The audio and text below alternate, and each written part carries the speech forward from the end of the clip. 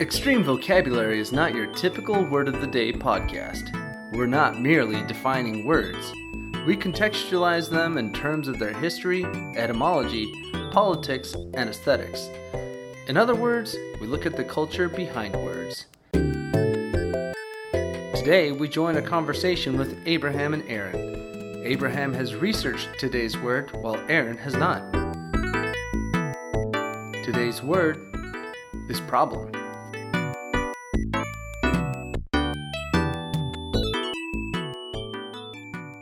What's up, Aaron? What isn't up? What isn't up? I want to play that game. Why is that? Because everything is down? Yes, everything is down. Yeah. I might actually have a little riddle for you. Maybe not related to up and down, but maybe, related to horizontality. Is that a word? Horizontality? Horizontal, So, yeah. Yes, being light. And traversing space. So, yeah. All right, let's do later it. on. Anyway, our word for today is problem. Okay. I'm familiar with this word. I was referenced quite a bit with the word problem. Really? Oh, you mean growing up? Yes, growing up, thank you. Oh, you were a problem child? Possibly at times. Yeah. In between the times I'm a sweet angel. Oh. Why is that? Is that because, you were cussing a lot, or what's No, going just, on there? troublesome, nosy, curious, rambunctious. I hardly find that problematic, but okay. Depends who you ask. Yeah. Yeah, kids. I had the grandma who would, if she didn't have her chancla to hit me, she would just, whatever object is close by, and one time it was a banana and just came out like a boomerang. They're always good at tossing those chanclas or Yeah. sandals at you. It would turn the corner once in a while. Do you think that throwing sandals at you helped the problem? I doubt it. No, right? Yeah. And anyway, this is just my segue into... Isn't it always? Yes, I always try to find my segue into whatever you're saying. I'm going to try to find my way in there somewhere. Yes, you have a degree in that, right? I'm like a nibbling rat, just making my way into something. Yeah. Anyway, my segue is, that I think what I want to say today about problem is that a problem is, a question that asks for a solution, but, the solution always only creates more problems. You're right. Why should we do anything at all? I wouldn't say that. I think, Now we got to go back to Camus. Find meaning in the time you're pushing the rock up the hill. Find meaning in that moment just before it collapses and falls back down the hill. Right. It's like we're always building up, even if it's going to be destroyed later on. Yes, because if not, then might as well just end it. Right. Otherwise, just commit suicide is what Camus would say, right? Yes. That's the great philosophical question. Why not just commit suicide? Ooh, we found a way to fit in Camus. You brought him in. Yes. So my point about problem today would just be that problem is a question that asks for a solution, but that solution always only creates more problems. Anyway, the word problem itself is kind of interesting. It has a kind of French and Latin origin. Pro sounds very positive, right? Well, right. It does have the prefix pro, which means to be for something or to put something forward. And then the second part of it is actually where the really interesting part comes in, right? So you have the prefix pro, and then you have the root, which blem. Which like a blemish. No, it's actually related to the word ball, believe it or not. So problem, the etymology of problem would be to throw something forward. So there's a projectile or a ball that you're throwing something forward, but I'll come back to that later on. I just sort of want to think about problem in terms of its other synonyms, which are puzzle and riddle. So, sometimes we think of a puzzle or a riddle as a problem, right? Something that needs a solution. Mm-hmm. Of course, there's always the great riddles. Now, do you know any riddles, by the way? Okay, see if I remember. What walks with 4 legs in the morning, 2 legs in the afternoon, and 3 legs in the evening? You hit on the one that I was thinking about, right? Of course I did, because I'm very smart. Well, I mean, and we're also literature people. Yes, right? we remember weird little things like that. They stick with us. Right. So what is the solution to what walks on, what is it again? 4 legs? 4 legs in the morning, 2 legs in the afternoon, and 3 legs in the evening. Right. What is the solution to the riddle of the Sphinx? Man. Right. Usually man is usually the problem or the cause of the problems, but in this case he's actually the solution or the answer to the riddle. Right. Yes. Right. Man and okay, for those who don't know, hopefully you figured it out, but if you didn't, 4 legs in the morning means, early in life you were a child, you crawl, and adulthood in the middle of life in the afternoon you walk with 2 legs, hopefully if you're lucky. And in old age, evening, you walk with 2 legs, and your 3rd leg is your cane. It's adding that extra support. Right. So you have the 4, 2, and the 3, right? Yes. The 4, 2, and 3 legs. Mm-hmm. And that was the riddle of the Sphinx, right? That's the riddle that the Sphinx put forward to what's his name? To Oedipus. Oedipus, yeah. Whose name means feet, by the way, right? Yeah, Oedipal feet. Yeah, I know this. Yeah. So it's kind of weird that it's like the and he had a lame foot too, right? Yeah. That's why he and I share that in common. All the great ones. So it's kind of interesting that the riddle is that the solution that the solution to the riddle that the Sphinx puts forward to Oedipus is kind of like a reference or an allusion to himself, right? To his feet. Yes. Okay, so problems can be riddles or puzzles that need solutions, right? Of course, so that's one of the more famous riddles. And then we also have some paradoxes. So do you know Zeno's paradox? No, I don't. You don't? What? Oh. The paradox of the Achilles and the tortoise, right? Achilles and the tortoise? Yeah, so Zeno was this philosopher, right? And he, along with Parmenides, they came up with this like puzzle, right? That they wanted other philosophers to solve. The point of the puzzle is to prove that there is no such thing as motion in the world, right? So the question they ask is, all right, so you have Achilles and the tortoise. We'll give the tortoise a head start, right? They're going to race, and we'll give the tortoise a head start. How is Achilles supposed to catch up to the tortoise? Well, first of all, Achilles has to traverse half the distance, right, to reach the tortoise. Mm-hmm. But then he has to traverse another half of that half, right? And then he has to traverse another half of the half of the half of the distance.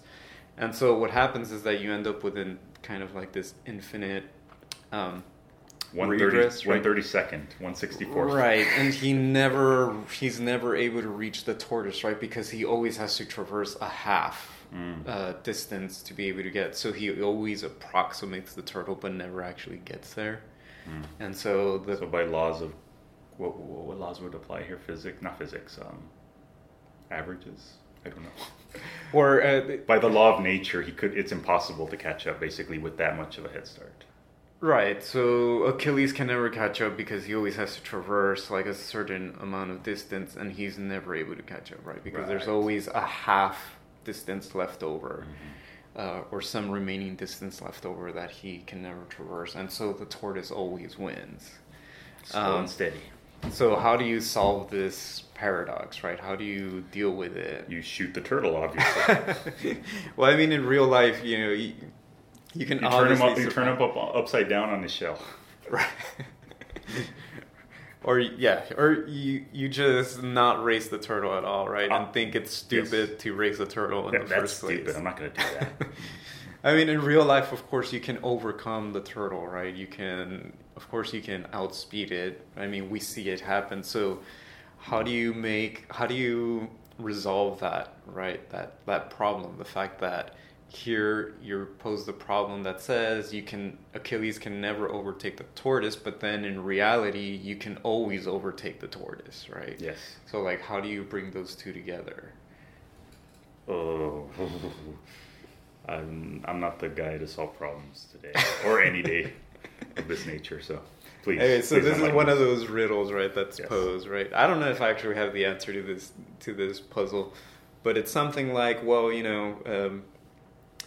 it has something to do with every half distance could be considered a whole distance, so that if you think of the distance it takes him to overpass the turtle, then that can just be considered a whole distance, or even could be called a half distance. It's sort of relative, right? Where you're measuring the distance. So any half distance could just be considered a whole distance, and so it's actually possible for him to pass a turtle because it's all relative and a matter of how you're measuring or something like that. Anyway, so that's, I think, part of the solution. Did you get that? No. Yeah, no, I did, but it was just a kind of a letdown. I'm like, okay. Yeah, that there's no great surprise or something like that at the end. I was like, where's the grand enlightenment? Nope, sorry. No, it's fine. Here's a moral problem for you. All right. Okay. Here's another one of those. Well, I'm good at these. Right. Okay, so you're on again. I find a lot of these kind of like puzzles kind of ridiculous, to tell you the truth. But like this, because I feel like the solutions are sometimes so obvious. But okay, so you're on a train, right?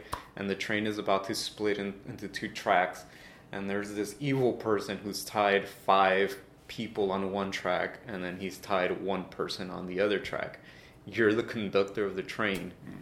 I thought this was going to be like Sophie's Choice, like which kid do you kill? No, it is. Oh, it is? Yeah. Well, no, but it's like you have numbers versus 1. No, you have the decision to run over 5 people Okay. or to run over 1. Well, most people would say I'd rather just kill the 1 person rather than the 5 people. Right, and the obvious solution to me was where the hell is the brake? Right? Like, why is there no brake on this train? Jerk. Could have mentioned that. But the point of the problem is that if the point here is that people, when they're not presented with an option, will never think outside the box, or rarely. Right. Yeah, like, well, obviously there's a way to stop the train, duh. Well, this was actually a problem that was posed to like utilitarian philosophers who would say something like, happiness is the greatest good for the greatest number of people. So then the best option would be to just, we'll kill the 1 person to save 5, because that means more happiness, more people, right? Yes. So. Yeah, but then we also run into the issue of 1 life is not worth less than 5 lives, and da-da-da-da-da. Right, which is my solution, right? It's like, where's the damn brakes on this thing, right? Like, let's save everybody. Yeah. But it poses it's posing an ethical and a moral problem, right? It's like,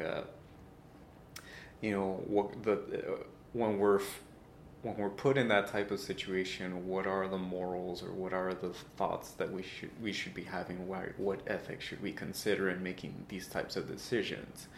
I feel like we're always making that choice of saying like, well, I'll just kill the 1 person to save all the other 5. But maybe there's like these other options that are available that we're not really thinking about, right? So maybe just approaching it with pure logic is, kind of limiting. Yeah, or that the idea between 5 and 1, right? The idea that you have to choose is sort of premised on false assumptions, right? That you have to choose instead of saying like there are other things that we could do, right? This reminds me of a Zimbardo experiment, the Stanford prisoners and prison guards. You familiar with that one?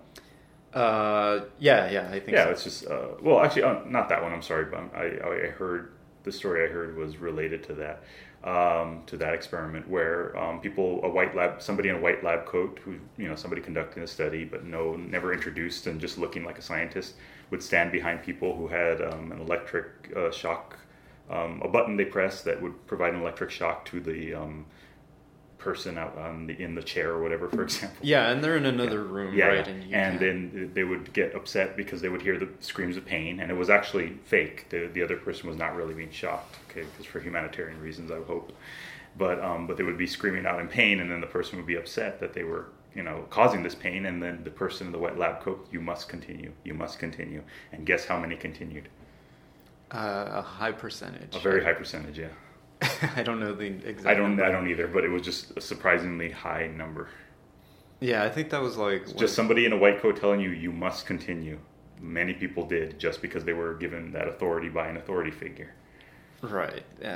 So they followed commands, right? Yes. Good little lemmings.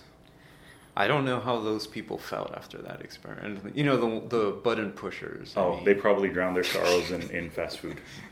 Yeah. I wonder how they felt. Yeah. That's terrible. It is, but that's the world we live in. Anyway, so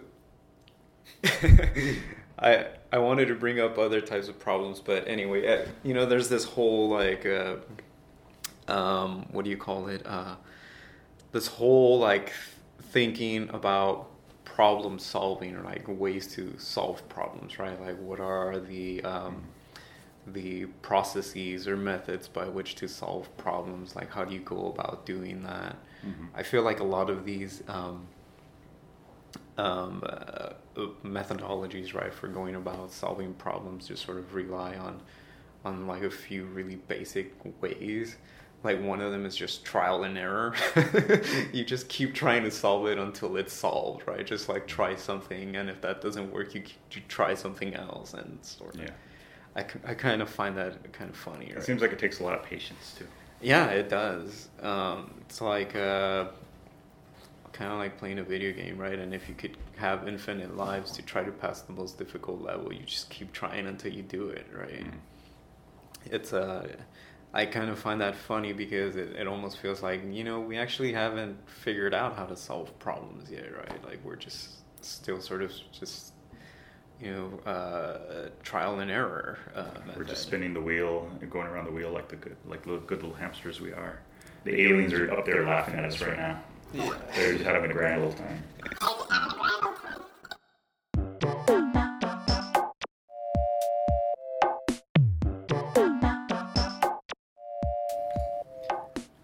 On each episode of Extreme Vocabulary, we like to feature a piece of literature that uses today's word. Efren's got a piece of literature for us today. How's it going, Efren? Hey, how's it going, Josh? I'm pretty excited today about the piece of literature I have. Oh, really? What is it? Well, the piece of literature I have is a novel from 1973. It's called The Revolt of the Cockroach People by Oscar Acosta. And it's one of my favorite novels. Okay. Also, though, it uses the word problems in, I think, a kind of an interesting way, like a kind of almost euphemistic way. Oh, okay. Do you have a particular use of the word that you want to share? Yeah, so just to give a little bit of background, this is the end of a novel where the main character, Buffalo Brown, he's a lawyer, he's an activist for the Chicano movement in the 70s, he is a drug user, philanderer, and at the end he sort of leaves the movement, and he describes it at the very end of the novel, like how he kind of leaves his friends. And so I'll read it. Okay. And with a Chicano handshake for Pelon, Sailor Boy, and Gilbert, I took off and headed for the bright lights and white women of San Francisco to write my swan song about all my friends and our many problems. And the rest of that story we shall shortly come to tell, but for now, this is enough. Adios. And then the novel ends. Interesting. So, what would you say characterizes their problems? Well, that's kind of the interesting thing to me, is that I think he's trying to sort of conflate two types of problems. One are his individual problems and his friends' individual problems, which are like sort of being into drinking, having these personal flaws. But he's also talking about the broader political problems, right? The problems of oppression and exploitation that him and his friends have been fighting with throughout the whole novel, right?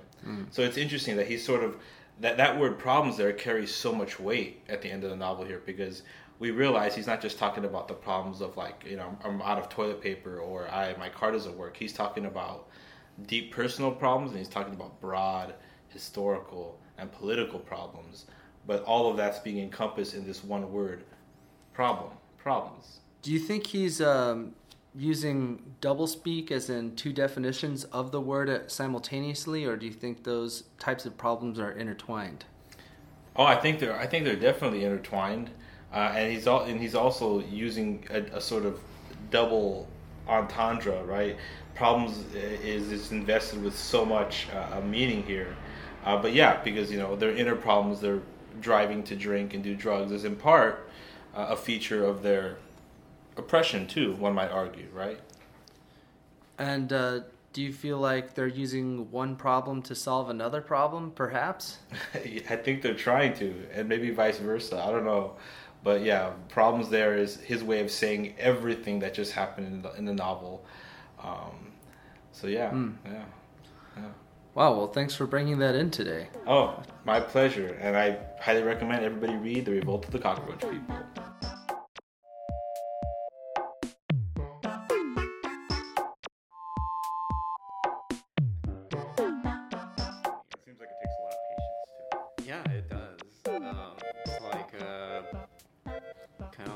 Video game, right? And if you could have infinite lives to try to pass the most difficult level, you just keep trying until you do it, right?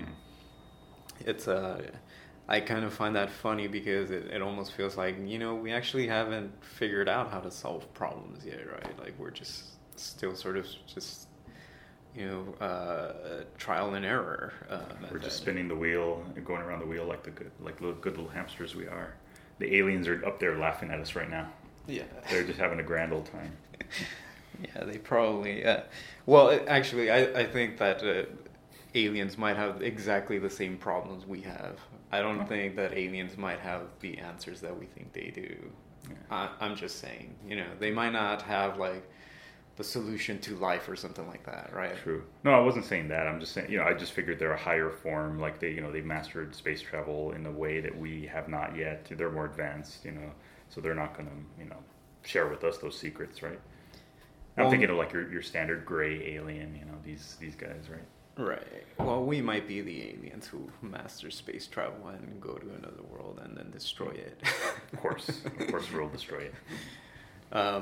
Yeah. So I mean, I think that's kind of interesting because it sort of says like, oh, if we solve the problem of space travel, we'll be able to go to these other worlds. But then all these other questions and other problems come up, right? Which to me the more important ones are the ethical ones, right? So like, well, what do we do when we encounter these new people, right? Do we repeat the 1492 experiment, right, where we just like destroyed a bunch of people and the land and just took over it, right? Call me crazy, but I have a feeling that's exactly what would happen. Yeah. Such pessimism. I've been raised by the world, yes. But so yeah, I mean, again, you solve the solution of space travel, but then all these other problems come up, right? It's like you can create robots, right, that will do the work for us, right? Mm-hmm. And that's kind of awesome. It sounds kind of awesome, right? But then again, we have all these problems, right, that come up. Well, do robots have rights, for example? Like, can we just destroy robots? Are they property? Do they just belong to us? If they're intelligent enough that they can do things on their own, right, and sort of operate spontaneously, and and we make them our servants, mm-hmm. right? Well, do they have rights or something like that? Or? Well, if they don't get rights, there will be a AI Lives Matter movement or something. Right? Oh yeah, did you ever watch The Animatrix? No. I heard of it. Yeah. Yeah, there's these episodes called the Second Renaissance Part 1 and 2, and it's all about that. It's all about, we created these machines that would be able to take care of a lot of our daily problems, right? And like just do work for us. But then the question comes up, right? It's like if the robots can do things better than us, does that mean that they're better than us? Mm-hmm. Don't let them figure it out. Oh, I think they will. Right. Was it Elon Musk? He's the guy who's sending people into space, right? And he makes a car. Which one? I forget. Anyways, is it the Tesla? Yeah, thank you. We have a smarter audience member here. Yeah, so Elon Musk, he said that, we're we're basically fucked as soon as AI gets to the point where we don't need it anymore. They don't need us anymore. Sorry, I just realized what I said earlier about bad words. Yes. Yeah. We're trying to be family friendly here. Sorry. Right. It's all about our relationships with each other, right? Those are like the big problems, really, right? It's like how we relate to one another, and how do we take care of our relationship problems, right? Our relationships, whether that be to robots or to aliens or whatever, right? Like we can solve all these like scientific problems and math problems. That's great. But like the biggest problems are really our relationships to one another. Petty problems, it would seem, to a higher, being, I would think.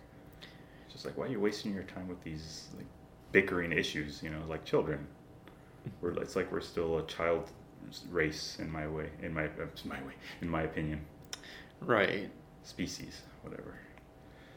Yeah, I do. Yeah, it's we definitely communicate like children, I think. You ever watch the news? Yeah, I mean, and our relationship problems are usually like communication problems, or screaming over each other, money problems, or you're stealing money from me, or even sex, right? You're not giving me sex. You're not giving me sex, or you're not giving it to me the way I want it, or I don't like this position, or whatever it is, right? Or questions about chores. I don't like it when you watch TV and eat while we're having sex. Oh my god, dude. Don't tell me that's something you've heard. That's a Seinfeld episode. Oh, okay. Well, yeah, that Seinfeld is another show I've never watched for some reason. Okay, well, just know that, a lot of hilarity ensues. Oh, so more relationship problems like trust issues, right? Where'd you go? Who were you with? Why did you go? When are you coming back? Yeah, why? Just why? Questions of priority, right? What we should be doing at the time, what we should be doing. Anyway, the sort of relationship problems never end, right? They're always coming back to us.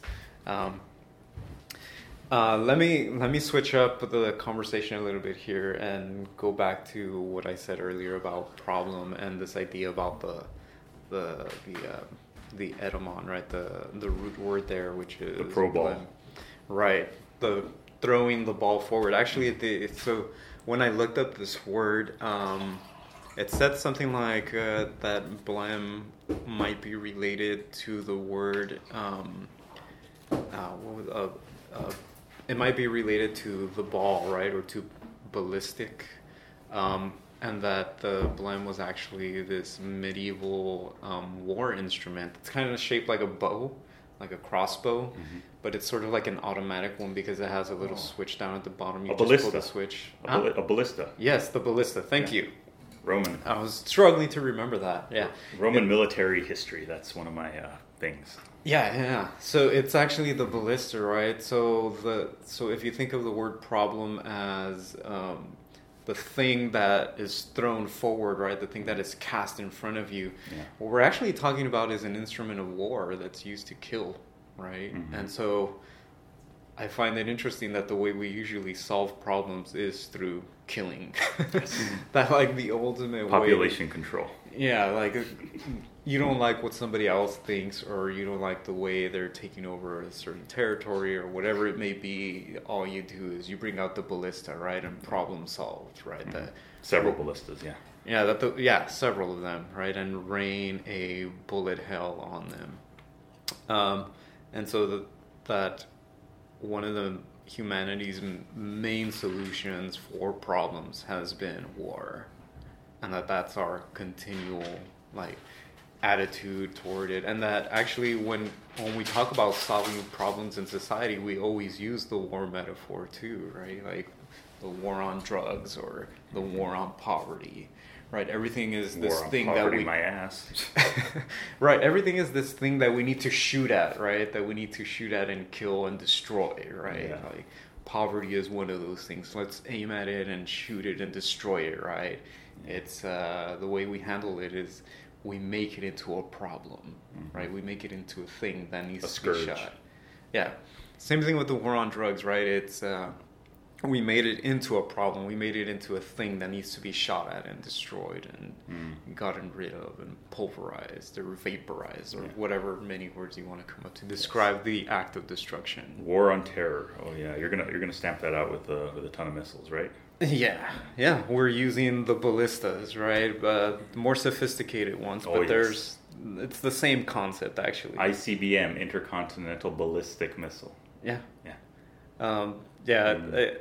We keep setting up these ballista spaces right around certain countries. We surround them with these devices. Well, have you seen the map of the military bases all around Iran? It's just like encircled completely. I've seen maps of all the military bases around the world that are owned by the U.S. Yeah, there's many. Yeah, it's just like encircles anybody that's not considered an ally. Yeah, and countries like from Latin America that actually don't have like military bases in the U.S. But the U.S. does have very many military bases all over other countries, especially in places like Latin America. Because the U.S. thought that it needed to control Monroe Doctrine, the whole Western Hemisphere. Well, that makes sense in an imperialistic standpoint. Yeah, you got your client states, and they're largely independent, but they kowtow to you as the regional power, and if they ally themselves with an outside a further away power like Cuba did in the Missile Crisis, that's a big problem, and that's why the Monroe Doctrine exists or was created. It's just like, this is our sphere of influence, this is our backyard, and don't come here. Right, but that and again that solution has done nothing but create more problems that we haven't handled very well, to say the least. But anyway, so creating that imperialist framework in the Western Hemisphere, right, in the Americas, has sort of done nothing but create a lot more problems, really, right? Where like the problem of immigration is one of them that was created out of this kind of thinking, though, and the drug problem too, and several other problems, right, and things like trade and economics. All these other questions come up as soon as you think you found a solution, a way to control certain things, right? If we propose a solution to this, then we come up with all these other problems, right? In perpetuum. Yeah, and so anyway, I sort of think that we just need to leave people alone or something like that. Yeah, what a novel concept. Why don't we do that? And maybe not think of so many things as problems that need to be solved, right? Or think of things as life. The only kind of problem solvers. The only kind of problem solvers I like are like inventors. Not that they're not trying to problematize a thing. They're trying to make life better. Most of them at least, right? And like Tesla, for example, I love that guy. I always he's like the inventor for me. And you never hear about him. You always hear Thomas Edison. Thomas Edison was a jerk apparently, and a thief, a little bit of a thief. And Tesla was just forgotten by history, or not forgotten, but obscured in history. And didn't he create time travel or some version of it? Is he Doctor Who? He created time travel? Yeah. Well, I sort of... I get the idea that you create technology that would be able to solve, like, problems for us, right? Like, daily type of problems. But at the same time, I feel like, again, this is my point, right? That it creates more problems. Like, before you had to write letters, right? You would have to correspond with people, and it took a lot longer, right? Now we have email, right? The electronic version of letter writing, and everything is sort of more instantaneous, right? But that also just means that we have a lot more emails to answer than we had letters, right? Yeah, so like the quantity of the amount of the work that we have to do now has like grown. A lot of faculty, they will very loudly, or not loudly, but it's the word, they will pronounce basically that, like, my God, like the amount of emails I have to answer, like I need, I should be paid for this time, right? Yeah. I should be compensated. I'm dealing with, school related work. And then, and especially if you're a big deal, You're getting student emails. You're getting publisher emails sending you. Right. They want to send you stuff. Yeah. Do you want this? Do you want that? You got people asking you for this. You got asking for letters of recommendation. You got meetings. You got the emails that are sent by the university that nobody cares about. It's mind numbing. Yeah. Yeah, I feel bad for you, man. No, I'm not. This is not me. I'm just saying, if I was a big deal, this is what I would have to deal with. You are a big deal to me. In my mind, in your mind. And you're definitely not a problem child to me. Oh, well, that's sweet. I've grown a bit. All right.